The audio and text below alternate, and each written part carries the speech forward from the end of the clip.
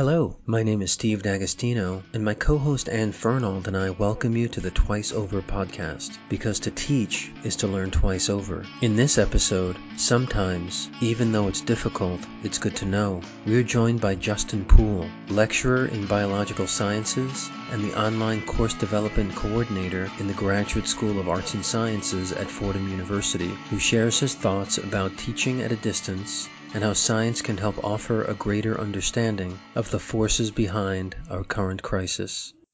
So, Justin, thank you so much for agreeing to be on this podcast with us. We're really, really happy to have you here. Can you tell people who are listening a little bit about maybe how you would have described your job in November and then how that's transformed now? I'm a lecturer in the biological sciences department, and I also work with GSAS in online course development for bringing some programs online. And I can't say how much I appreciate being tasked to do that in the past, because little did I know that literally the whole university would be online in 9 months. I'm also a core advisor. So going back to November, I would just describe myself as an instructor and really trying to help my first year advisees navigate college life, right? We were planning at that point their spring semesters. And then I also teach human anatomy lecture and lab this semester, which is that class is all seniors. So fast forward to this semester when things started happening. When we first heard about coronavirus in China, I started bringing it up with my classes. We started talking about it, what it meant for the world. And even back then, I went back in my notes not too long ago to see when I first talked about it. It was that first meeting in February for my non-majors ecology class. My point then was just to really discuss what this means for the world, what this means for China. And I'll be honest, I didn't see any of this happening when we were discussing this in the first week of February. But it happened rapidly, and I promised them that I would stay up to date with the research, and that's exactly what I did. Each of our lectures starts with 10 to 15 minutes of discussion about coronavirus and where it's going. The hardest thing about this whole thing has really been advising. I thought it would be the teaching, it's the advising. Why is advising so hard online? When you have an advising session, it's typically one-on-one. You're in person. You really get to know your students really well in that. And I think there's some hesitancy for talking online versus talking in person. But the sheer panic some of the students have come to me with recently, especially in my first years, just feeling that they're not cut out for college. And I'm like, what's making you feel like this? Your GPA is super strong. I think it's just been that self-doubt without having that reassurance from one-on-one interactions with professors, with administrators, with their support teams at Fordham, with their friends and whatnot, that some of them have felt a little bit lost in this process. So I have had to have emergency meetings on Zoom where I've basically laid it out for the students and say, no, you are a really good student. And I understand that you might be struggling with this change to online learning, but know that you're still doing really, really well. Now to your question about how do you run an online lab. That's been unique. It's going, I'll be honest, it's much easier in say, anatomy, human anatomy. I also teach the night lab for physiology. So physiology is one track where, you're doing largely experiments on yourself. And we have this machine called a BioPack where we hook students up when they're in the lab and they get an EKG, or they're looking at brain waves, or they're looking at how their muscles are contracting through this machine that's basically recording electrical signals of the body. It's pretty awesome. And then they move on later in the semester, which is the part we're in now, where they would be doing what we call wet labs, like blood lab. Tonight is actually the urinalysis lab, where when we are in person, they would be taking their own urine samples, and we see how urine changes over time. Well, obviously, they can't do that at home. So in that class, what I've been doing is we give them the data, and we're trying to find videos that show how they would take the sample, what you would do with the sample when you brought it back to the lab. We're really walking the students through that. And then we give them data. this actually today is going to be great because normally in the lab for the urinalysis, they just generate the data. That usually takes up the full lab, and then they go write a lab report. So tonight's lab will focus more on the analysis. We have the data, we've been generating it for years, so we're going to use that. Flip over to my anatomy lab, and when I started teaching the anatomy lab, I was looking for all the resources I could, and I found this app called Complete Anatomy. The app is literally the whole human body. You can peel away different layers and take a look at what's under them. You can look at different systems. It has a beating heart. You can zoom into the heart, see all the valves of the heart. It's pretty cool. It really is. I've made it optional, and I teach with it in the class. But the cool thing is that I've been looking at how students do, and those who have the app typically do better on the lab practicals because they can take literally a human body home and study it. I have gotten a lot of positive feedback from my students who have gone on to med school with the app because the first year of medical school, the first semester is typically your human anatomy. And they said that that app was a lifesaver that first semester. So I had been teaching a lot more with it this semester. And then when we went online, I sent out an email saying that Complete Anatomy has to be mandatory. And we had already negotiated with the company. I think it was like $34 for the students to have it for a full year. And I said, if you have any financial trouble, definitely let me know. I understand we're in extreme times, and I'd be more than happy to work with a company to get that even discounted further, or even I would offer to pay for it myself. And basically, our labs are now run in Blackboard Collaborate. I give the PowerPoint just like I normally would in the actual lab. My lab notebook, which is right next to me right now, still smells of our lab, as do most of theirs, because you know those biology labs have a distinctive scent to them. And I've actually gotten a few students to email me saying that whenever they open that and smell their book, it reminds them of being on campus. And then after we go through what the objectives of the lab are for that day, I can, in Blackboard Collaborate, we form the breakout groups, and they go into their exact same lab groups that they had before we went to this online mode. And the students have really liked that. It gives them that sense of normalcy. They're able to interact with their other lab mates, and they go through their lab exercise. Now, usually this time of year, we're dissecting cats in the lab so they can learn the muscles and learn the interior organ systems that we cover in lecture. But right now, it's all human focused with the app, and so far it has been working out quite well for us with the two labs. And then my last lab class is my non-majors class. We had 2 in-person labs. There's only 4 labs throughout the semester. And for the final 2 labs, lab 3 was the disease lab that we built using a biology simulation program that simulates the spread of diseases. That's my non-majors ecology class. So was that something that you'd planned ahead of time to look at disease spread, or was that in response to this pandemic? that was in response. So instead of Lab 3 being climate change, today was climate change for the non-majors. And Lab 3 became this disease spread using the simulation program. And we built it from the ground up. Both my TAs did an excellent job. And the feedback from that was extremely positive because it helped the students understand, because really it focuses in on why are we practicing social distancing. And the app is so cool because you can actually inject one person with the pathogen and then sit back and watch how it spreads throughout this hypothetical population. And then you can also start adding in, well, this person got a vaccine. How does that slow everything down? They reflected on what's going on in their everyday life at that time. So that was really good. You said a minute ago, and I want to ask you a little bit more about this, that your students in your non-major class have been among the most engaged and interested in kind of following along with the science of the pandemic. Can you say a little bit more about what you've seen them get engaged by? Well, going back to when this all began, hearing, oh wow, there's a novel coronavirus in China. This is largely the only science class, well, the only biological science class that these students will take in the non-majors class as part of their core. They got the physical science and the living science that they have to take. So this was really their chance to ask, what does this mean? And being in an ecology class where we do cover diseases and climate change and human behavior, I was able to, almost every lecture has a tie-in to coronavirus as it is right now. But they would come to class, and I always give my updates of where the numbers stand and try to, say this is where we are at.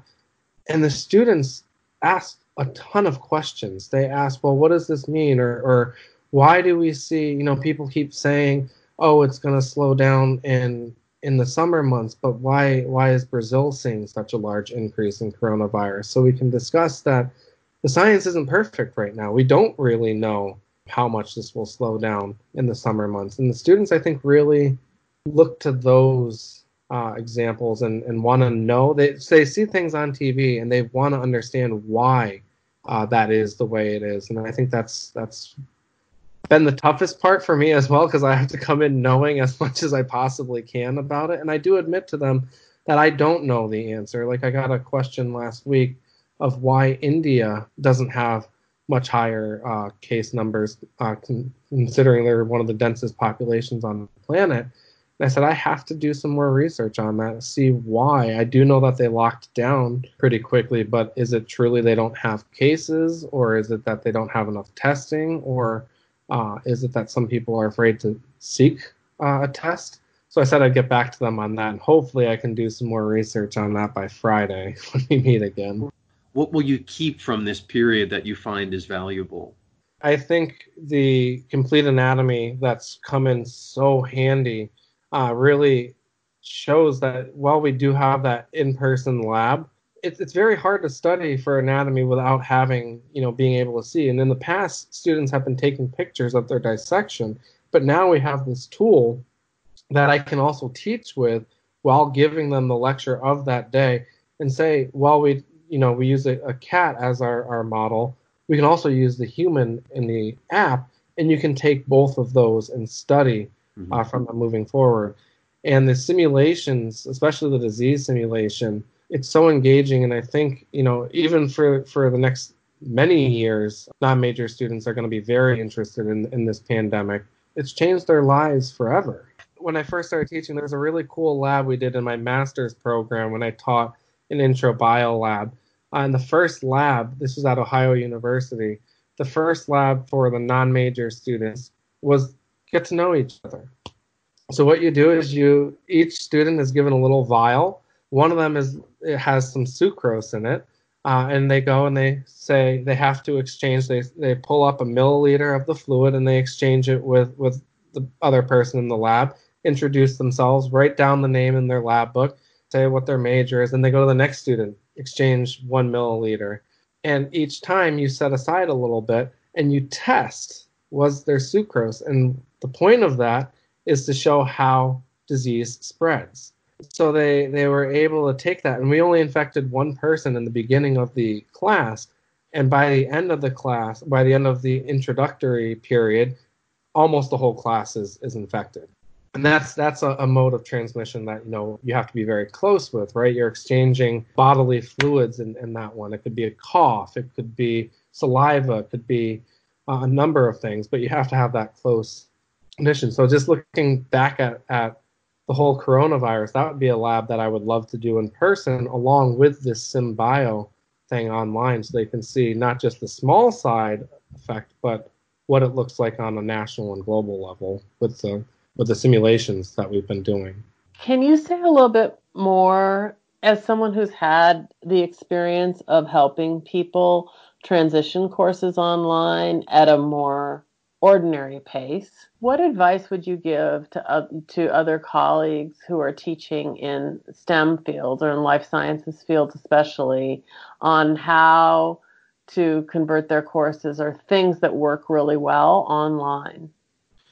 So things that work really well online, I think, especially in the life sciences, is you want to take a step back and realize that when you're in person, you don't have random technology glitches. My internet one day might not be great, so we might have to alter class a little bit. But I think that first part is understanding that things aren't going to be perfect. And if they are done at a more normal pace, things can be done with a little bit more relative ease, I think. You can lay out the course objectives really easily. And that's something I've tried to stick to, even with moving online at a rapid pace, is make sure the students know what the course objectives are and they aren't being lost. The second thing to teaching online is it doesn't have to be a 100% shift away from a normal biology class. We can still give our lectures, narrated PowerPoints that we would normally give. We can still tell stories that we normally would in class. And just know that we can make those connections. With the lab, I won't lie, the labs require a little bit more forethought, obviously. And I did think this was a horrible idea. Our lab supplier actually said they would ship specimens home to students' houses if we would like. But I said I think if we went that route, there would probably be a lot of angry parents sending letters. Why are my students getting dissection materials and dissecting animals on my kitchen counter? So I wouldn't recommend doing that for an online class. Just know that there are a lot of tools out there. One of the things that I found truly fascinating was how much professors who have been teaching online for a long time have been willing to help. And that goes all the way back to Complete Anatomy. I attended a webinar with faculty members who have taught online anatomy, and University of Southern California has an online anatomy class. Ann and I have been talking to people from all different disciplines and parts of the university, and what I've noticed is that they use their disciplinary lens to help themselves and their students understand what we're collectively experiencing. And what's fascinating to me about what you've been describing is using the tools of your discipline to explain to the students about the coronavirus. And I'm wondering if you could talk just a little bit about what that's meant to you instructionally, and how do you think that's been helpful to your students in working their way through this current experience? So my background is in vector-borne disease ecology. So Lyme disease is primarily what I focused on, and a couple other tick-borne diseases. But throughout my PhD program here at Fordham, I got to learn a lot about mosquitoes and malaria and how diseases spread. And the coronavirus is a zoonotic disease. It crossed over from an animal. It's not vector-borne. It doesn't need an intermediate. We are now passing it along. But I was able to use my background with that type of modeling and tell the students, a little bit about what's going on and give them my perspective. And they appreciate once I explain to them, how vector systems work, because I had to bring that aspect into it because that's my specialty. How does Lyme disease spread among the human population, right? It doesn't spread from person to person. It's by going outside and getting a tick on you, and you don't know that the tick's on you for over 30 hours. So then I was able to jump ahead to coronavirus and discuss how this can spread, right? Now we're finding out more and more every day. And that's why I said modeling is the most impossible feat that humanity has ever tried to undertake. And I use, in my non-majors class, I was also in econ concentration when I was an undergrad, so I was able to tie that in, like the economic models, right? Everyone's going on, well, the models showed this and we're not seeing this. And I said, well, the assumptions are what the assumptions are. The more data we get, the more accurate the models will begin. We started off with very little assumptions of coronavirus, right? Just like in an economic model, we didn't know where the bottom would be. The markets collapsed, but we saw some rebounding, and now they're starting to go back down a little bit as people announce what their earnings truly were in March. So I was able to use that as like a segue into, hey, modeling isn't perfect. A lot of people expect that when the government releases a number that 2.5 million to 3 million people are going to die, that's what's going to happen, right? But that's what would have happened had we not shut everything down like we did. Well, then we released the numbers of 180,000 to 250,000. And I told my class, well, that's contingent on whatever those model parameters were.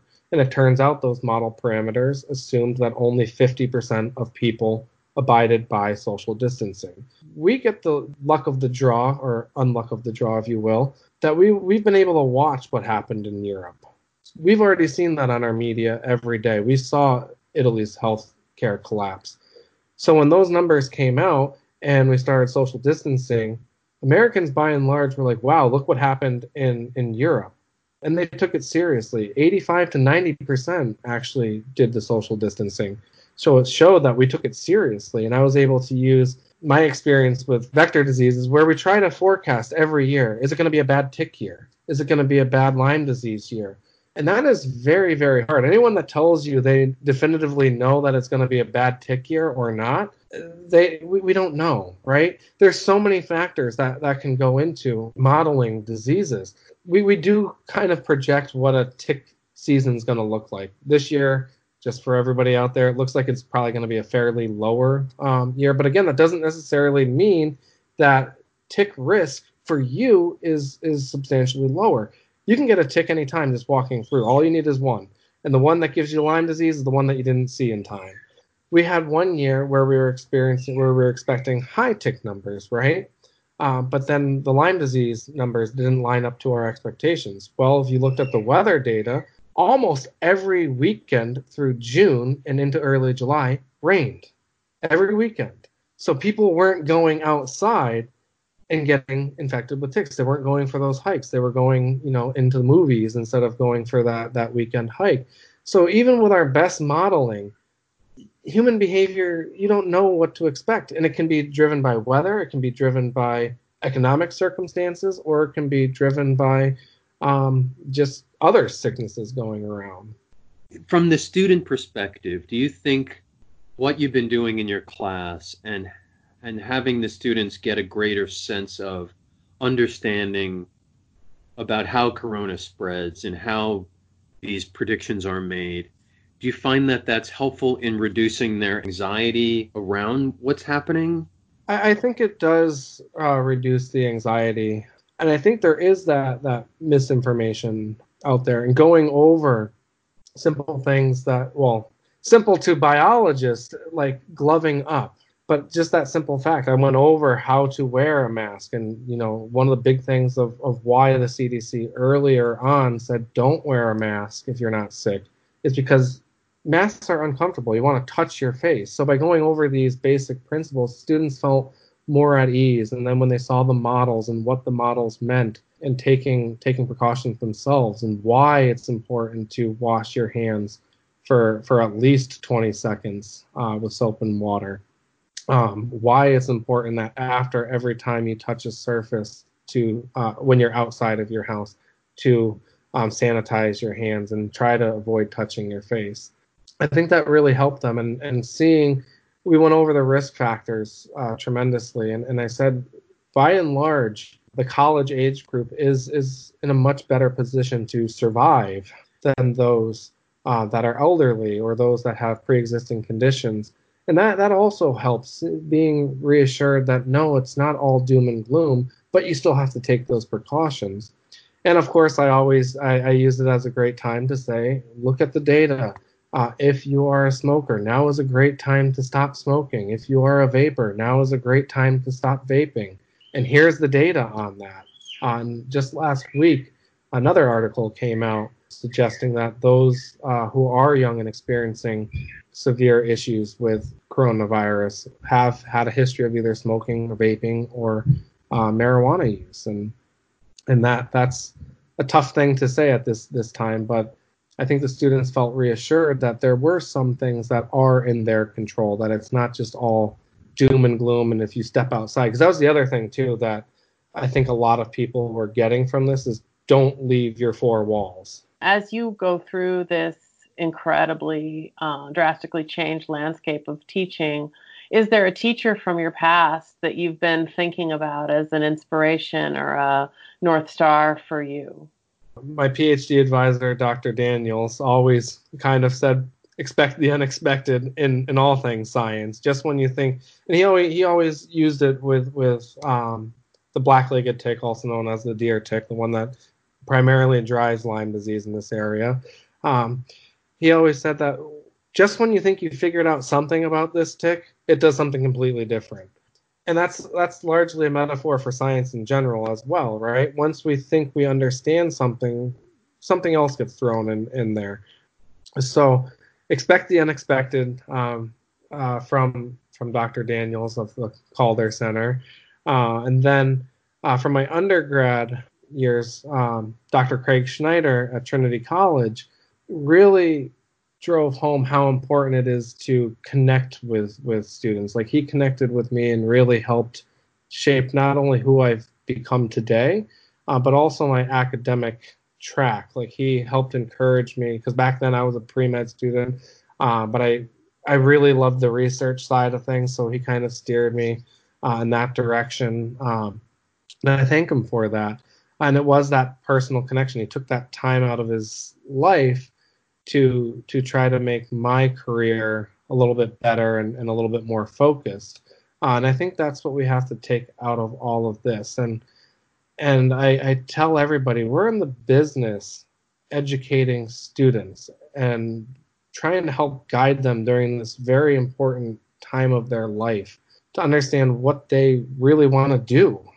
And education is great. And I often get with my biology students, oh, well, if I don't do medicine, what can I do with a biology degree?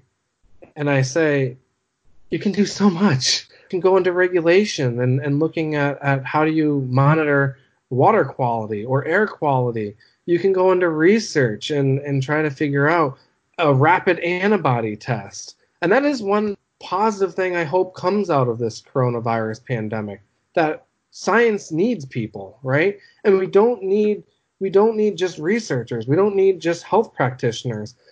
Science always has a hard time communicating with the general population. And I said this to one of my undergrad or freshman advisees who came in pre-med but really fell in love with English and wants to still maintain a foot in English and in medicine. And I said, we need people like you in science. What's going on at the Calder Center right now, and tell people what the Calder Center is and how the Calder Center has been affected by this pandemic. So the Calder Center is Fordham University's biological field station. If you are a member of the Fordham community and you've never been up there, you definitely need to just get up there to see what it's all about. But we have multiple labs up there, from urban ecology to vector ecology to the greenhouse studies to algae and freshwater sciences. We do a lot of academic research up there. Give you a little bit of perspective where we would be. We're centers of excellence for vector-borne disease research. We would be gearing up for our boot camp at this point. It would be starting literally in 1 month, where researchers from around the country come in for an intensive 3-day class on vector diseases from ticks and mosquitoes, and learn all about control, prevention, and active research. That's not happening. It's all going to be delivered online this year, and that's also with partnerships with Cornell University, Fordham, Connecticut Department of Agriculture. A whole bunch of collaborators come together to host this each year. So that's what our lab would have been doing. Right now, we're focusing mainly on analyzing research right now and getting out academic papers. So I'm wondering if there's anything we haven't had a chance to talk about that you want to make sure that we got to. Even though your instructors and professors and administrators might seem calm, cool, and collected if they're doing live classes or recording classes, behind the scenes they might be dealing with a child that's escaped a crib and no longer wants to nap. Or they might be having, to balance careers out right now. Like, having 2 people working from home with a 19-month-old is very complex. And, my wife being a data analyst for a hospital, I do, have to prioritize her conference calls when they come in. And we're all making sacrifices, and none of this is normal, and that is 100% okay. And I want our students to know that we still care for them, right? We're still there for them. But I'm proud of what we've accomplished as a university. I really and truly am. And hopefully we are able to all come together at some point and see them one last time for a commencement or something. Thanks so much for teaching us about the science behind it and how to teach the science behind it. It was really, really fascinating. Twice Over Podcast is available on SoundCloud, Stitcher, and Spotify. with new episodes appearing twice each week. For host and guest bios and show notes, please visit our website, twiceoverpodcast.com. You can follow us on Twitter at twiceover1 or email us at twiceoverpodcast@gmail.com. Thanks so much for listening.